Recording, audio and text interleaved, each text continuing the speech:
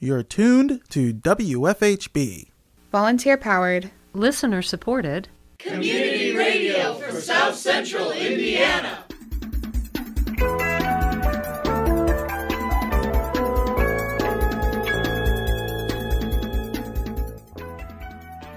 Good afternoon. Reporting for WFHB, this is Deke Hager. And I'm Lucy Kellison. This is the WFHB local news for Monday, November 14th, 2022. Later in the program, WFHB correspondent Abe Shapiro reported on the oral arguments of a recent Supreme Court case involving an Indiana nursing home. More in today's feature report. Also coming up in the next half hour, some recent prison-related news and announcements from the producers of KiteLine, a public affairs program devoted to prison-related issues in the Midwest and beyond. But first, your daily headlines.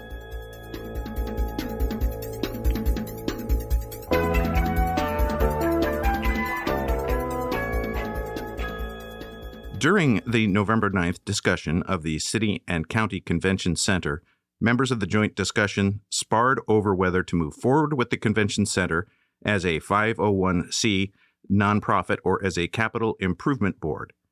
County Councilor Jeff McKim provided his preference for the future of the Convention Center. First of all, my strong preference is that an expanded convention center be run by a public entity rather than a private one. And right now, the Capital Improvements Board still appears to be the best option for a public owner.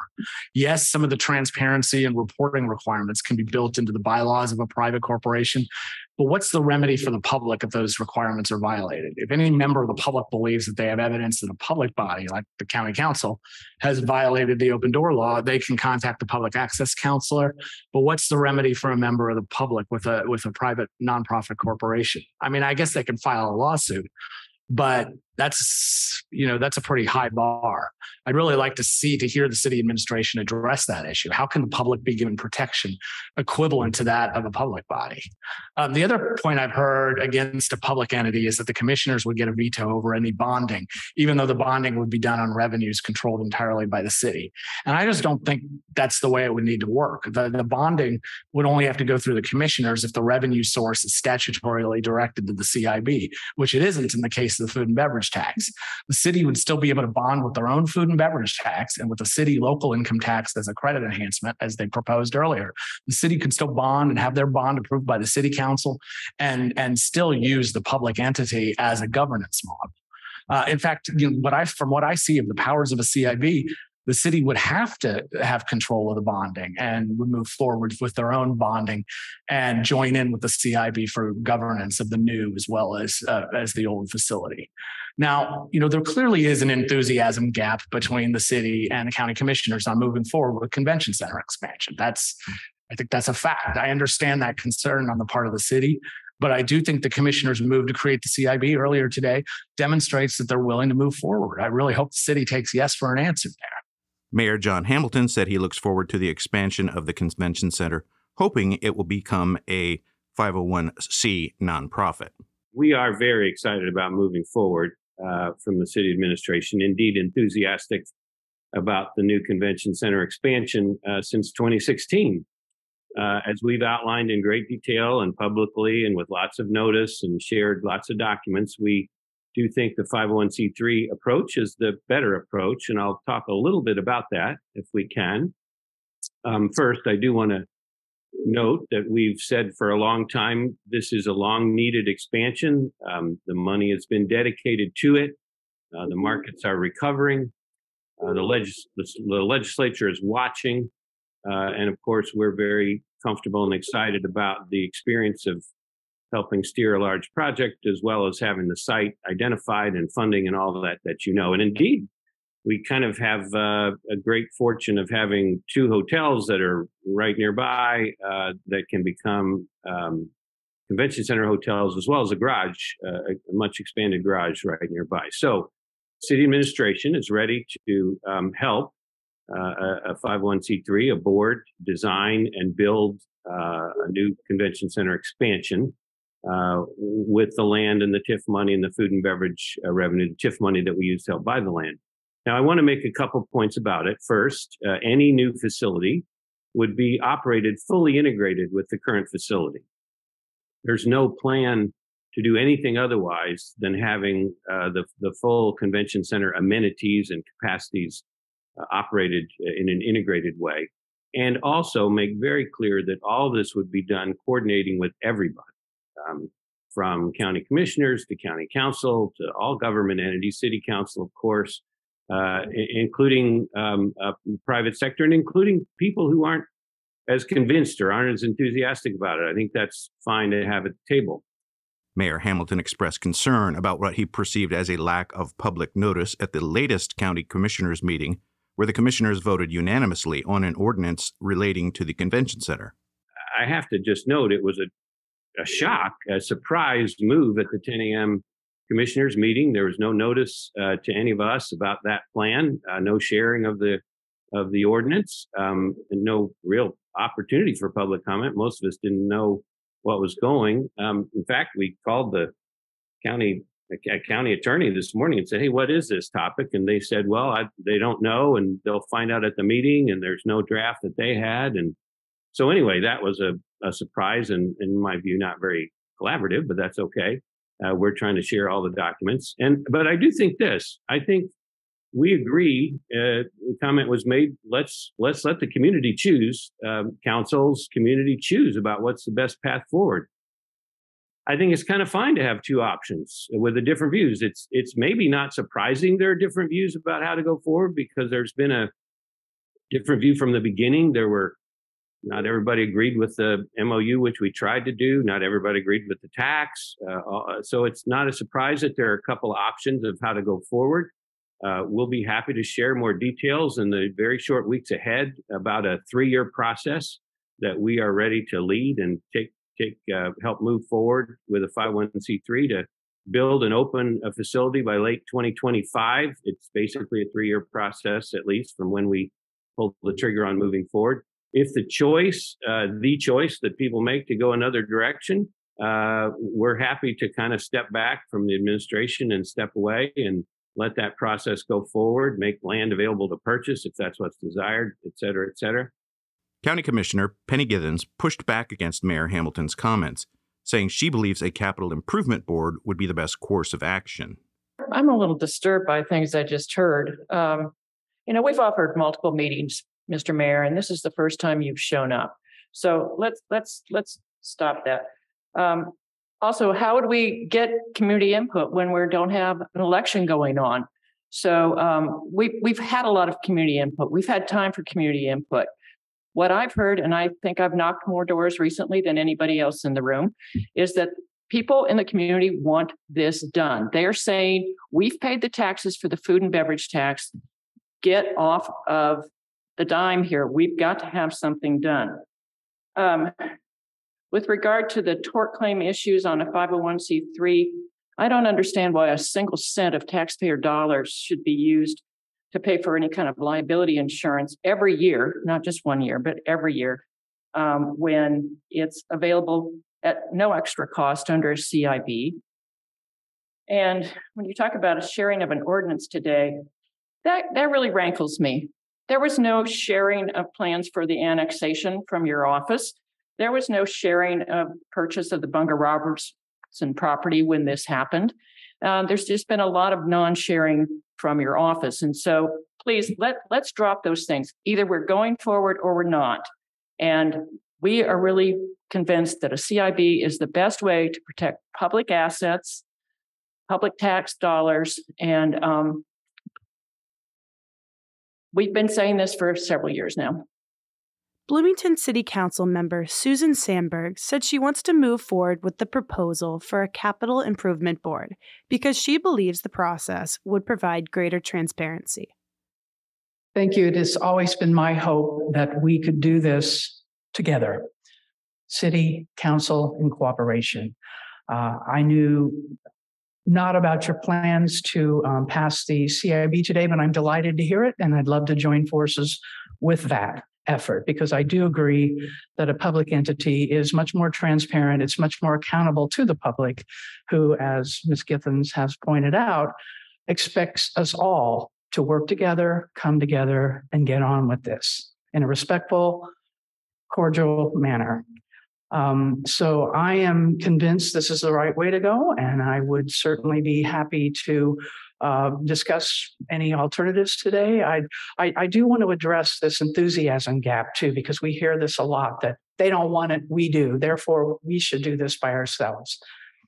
And I think that's been disrespectful, because I'd like to hear from all of you what your true feelings are about this. And is there an enthusiasm gap? Because if there isn't, let's be done with that. Let's stop with the who wants it more, and let's do this together. That's where I'm standing right now, as one of 9 on the city council.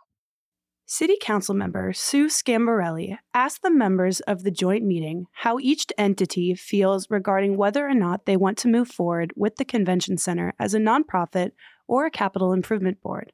County Commissioner Julie Thomas said that commissioners voted 3-0 in favor of a CBI, indicating their preference. Thomas elaborated on the perspective of the commissioners.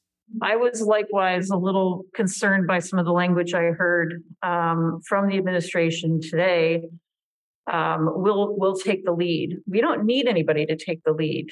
We should be leading together collaboratively, as was promised to the county council back in 2018 when they passed the food and beverage tax. They were told, we're going to work collaboratively with the county.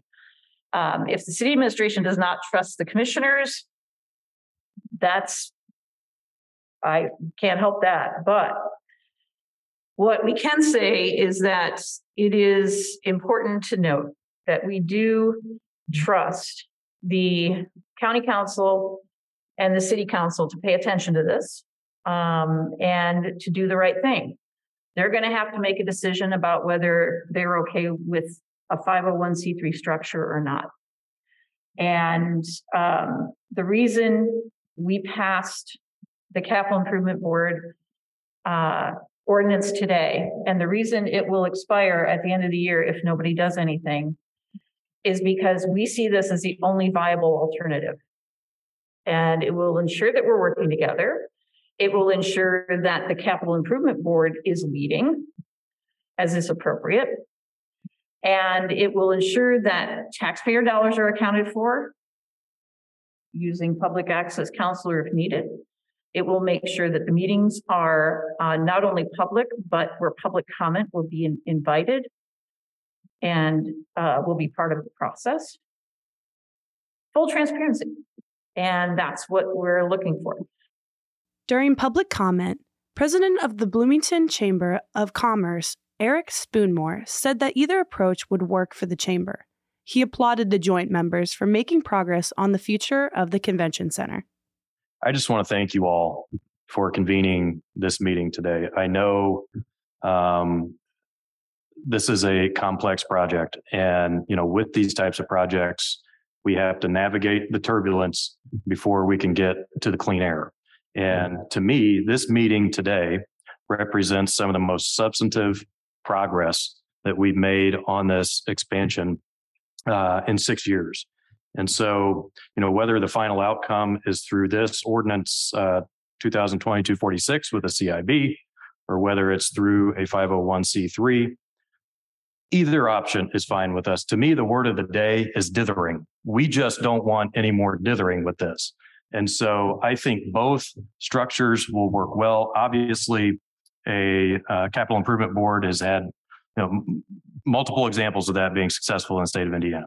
I think the 501c3 option is a very thoughtful approach, but agree with the Commissioner Thomas and what others have said that ultimately this is going to come down, I think, to what the county council wants to see and what the city council wants to see. And so just really want to encourage the leadership of the county council and leadership of the city council to have an expeditious discussion about this with your colleagues. And I don't know what that outcome looks like, whether it's passing a resolution, sending it back to the commissioners, but something that will demonstrate what you all want to do to move forward. And the chamber wants to be here to support and facilitate those discussions as much as we can. I'm really proud of what happened here today. And I think this has been very constructive. I know not everybody's going to agree. No, but we don't all have to agree.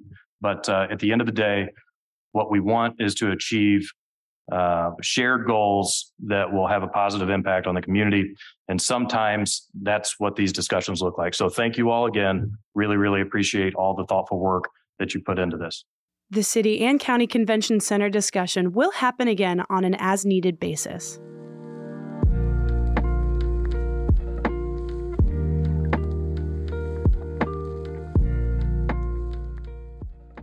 In today's feature report, WFHB correspondent Abe Shapiro reported on the oral argument of a recent Supreme Court case involving an Indiana nursing home.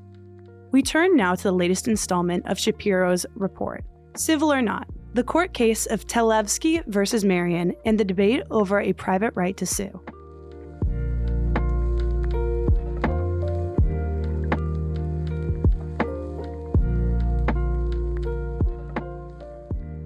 Last Tuesday, a court case sure to shape the future of healthcare civil rights reached its crescendo within the highest institute of justice. The court case concerns a private individual, the late Georgy Talevski, and on the other side, the Marion Health and Hospital Corporation, which operates the nursing home that Mr. Talevski resided in. The two questions in the case include: 1, individuals can sue the government if they are not benefiting from federal health care programs, and 2, does the Federal Nursing Home Reform Act give individual rights for patients to sue if their medication and transfer rights are violated? In 2016, Talevski's family placed him in a nursing home in Valparaiso to treat his worsening dementia. The nursing home was owned by the Health and Hospital Corporation, which is a government entity. The family of Talevski and the nursing home disagreed over medication and multiple transfers to other facilities. The nursing home alleged that Talevski acted in a violent and aggressive manner and could not control him, according to court documents. Meanwhile, Talevski's family argues that the nursing home abused him and violated his individual rights. Lawrence Robbins, attorney for the Health and Hospital Corporation, provided the opening argument for the plaintiff. Chief Justice John Roberts questioned Robbins on the protection of individual rights under the Federal Nursing Home Reform Act of 1987. The key to spending clause statutes, this court said in Arlington Central School District, quote, is what the states are clearly told regarding the conditions that go along with the acceptance of federal funds. Among the most costly conditions that may go along with the acceptance of federal funds is exposure to private litigation under Section 1983. States are therefore entitled, in our view, to clear notice that they will be subject to such private lawsuits if they accept spending clause money. At common law, third parties generally could not sue to enforce government contract rights unless the contract clearly specified that the breaching party would be liable to injured third parties. Because the Federal Nursing Home Reform Act contains no such clear statement, it should not give rise to Section 1983 liability. But even if a clear notice rule is not required, the two purported rights that respondent invokes under FINRA do not give rise to Section 1983 claims. First, FINRA and its implementing regulations provide a comprehensive suite of remedies, including a more restrictive private remedy that forecloses Section 1983 relief. On this dispositive point, the U.S. Solicitor General agrees with us. Second, the two rights respondent invokes are not unambiguously phrased in terms of the persons benefited. Instead, the two rights invoked here today are but a small piece of an overarching set of requirements addressed to nursing facilities that receive federal money. And the command to protect and promote those rights are system-wide commands, not an unambiguous assurance of individual entitlement. What do you mean by system commands? As in Blessing, the language of the statute, Mr. Chief Justice, is directed to the rights of the obligation of the nursing facility to take care of the entire system and not focused on any particular individual. The language protect and promote. To promote something, it seems to me, evokes the notion that you are looking out at the whole system in which you promote and protect a certain right. No, I think you have a stronger argument on promote, though, than you have on protect. Yes. And the statute uses both, and then, lists a variety of rights. And it seems to me that if you're supposed to protect those rights, and you're the person who's responsible for conferring, living up to those rights, that seems to me that it ought to be sufficiently direct under Blessing or Gonzaga or. Robbins argued that states should be advised of the standards they will be held to and the penalties they will face should they accept federal funds for public entities such as nursing homes. Justice Kagan asserted that the nursing home should have made sure Talevski's rights were not violated under FINRA.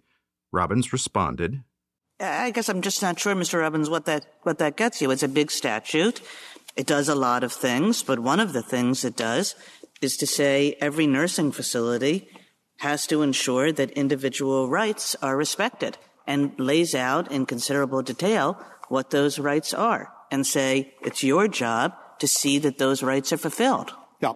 Well, again, it is our view that taken as a whole, these are directions to the nursing facilities. Even subsection C, which is the one in which these rights can be found, begins with the command, the nursing home shall. And so, if you're asking the question. Well, it's true that the nursing home is involved in this because the nursing home is the entity that's supposed to respect the individual rights that are laid out. I mean, you have to think that any individual right imposes a correlative duty on somebody, and here it's the nursing home that it's supposed to make sure that those rights are not violated. I don't disagree with that at all, Justice Kagan. What I do think, however, is that my threshold argument is based on the common law at the time Section 1983 was enacted and on federalism and separation of powers principles. But if we are now in the guts of question 2, I would suggest that the individual patient is not the unambiguous focus of this statute. Justice Brett Kavanaugh agreed with Kagan that the nursing home should have prioritized Talevski's individual rights based on the wording of the statute. I mean, it says rights. It's very uncomfortable fact for you is that the statute says rights over and over again. Yes, precise, and no less so did residents' rights too. Yes, of course it says rights. This court has twice faced that precise circumstance, Justice Kavanaugh, with a long section of called Bill of Rights in Section 6010 of the Rehab Act of 73. That wasn't enough. The then Chief Justice Rehnquist said for the court that we don't pick out little words like rights, a point repeated by this court in 2002 in footnote 7 of Gonzaga. The mere fact that the word right is sprinkled through the statute, obviously I don't dispute that, is not enough to get you over the unambiguous focus hurdle. Justice Sonia Sotomayor then questioned Robbins about legal precedent prior to Section 1983's passage in 1871. Counsel, do you dispute the amici legal historians' point that the prevailing rule in American common law in the 1870s, before 1983 was passed, permitted third-party beneficiaries to sue? I absolutely do. And I'm so glad you... So that's just a matter of our reading of history. If we disagree with you, well, what's left? Well, can I just perhaps answer the question by suggesting where they got it wrong and where instead the court may wish to be looking? Okay. What they are saying, they quote a particular secondary article in which somebody actually went to the trouble. There was more than one, but let's keep going. In which somebody actually went to the trouble of adding up all the cases and then saying 72% of these were allowed and 62% of these were allowed. But if you look at footnote 22 of the principal source they rely on, you will see that the author cut out from his sample all the so-called incidental beneficiary cases, which are the ones we say are most like a spending clause statute. In other words, the game was rigged. The denominator was gerrymandered to gin up very high numbers. But if you go back and look at all of the government-to-government contract cases, and I've looked at a fair bit of them, you will find that unless the government contract called out the plaintiff, for example, Schneier, the Schneier case from 1918 in New York, or the Little case that it cites from 1880. In those cases, they said, these were the water company and fire company cases of the 19th century. Generally speaking, if your house burned down because the water company didn't put enough water in the hydrants, you were out of luck. But none of those contracts. I'm sorry? The incidental contracts are different than the ones you even admit if you call out the plaintiff. Isn't that what Blessing and Gonzaga are saying? No. If the contract is giving a right to a particular class of people, that is a third-party beneficiary. No, I respectfully suggest that it is not, because if you look at the cases I've just described, what you will find is that the contract had for example, Schneier is a water company case, and it said, in substance, if you don't deliver the water, you will be liable to anyone who is injured. In the Little case from 1880. But that's what 1983 says. If I confer a government right on you, the state is going to be liable if it violates the law. That right? No. Well, actually what it says is if it violates a right secured by law. And exactly. I have a right under the law to a certain thing that the government has contracted with a provider to give me, 1983 says I can go to court. Well, I don't think it's quite that simple. I think what is secured by law depends, among other things, on how 1983 would have been understood at the time it was enacted. And at that time, you could not sue on a government-to-government contract unless, and this is the general state of the law, as Cummings directs us to look at, not little outliers from the regression curve, but the main curve that joins most of the cases. What you will find, Justice Sotomayor, is that when somebody had the right to sue, somebody whose house burns down or somebody who doesn't get a benefit from a government contract, the contract said you will be liable to third parties if you breach this contract. Except that, as Justice Alito pointed out, this spending clause provision provides that all other remedies of law, i.e. 1983, are not superseded.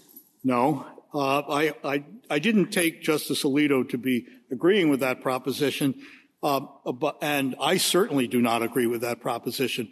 The language of the Savings Clause says these are in addition to laws provided by statute, constitution, and common law. And this court has said in several cases that the reference to statutes is to statutes other than the very statute containing the Savings Clause. That means other than FINRA.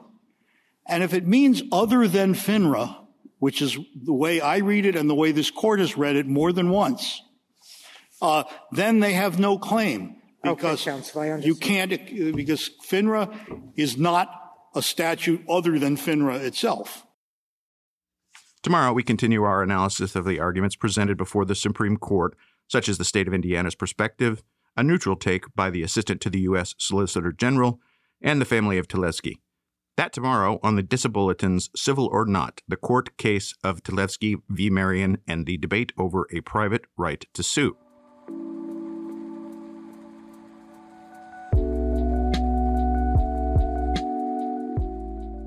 Support for WFHB Local News is brought to you by MPI Solar, a Bloomington business specializing in solar hot water, solar electricity, and solar hot air systems. MPI Solar designs and installs solar power generation systems that encourage independence and individual responsibility. More information online at mpisolar.com.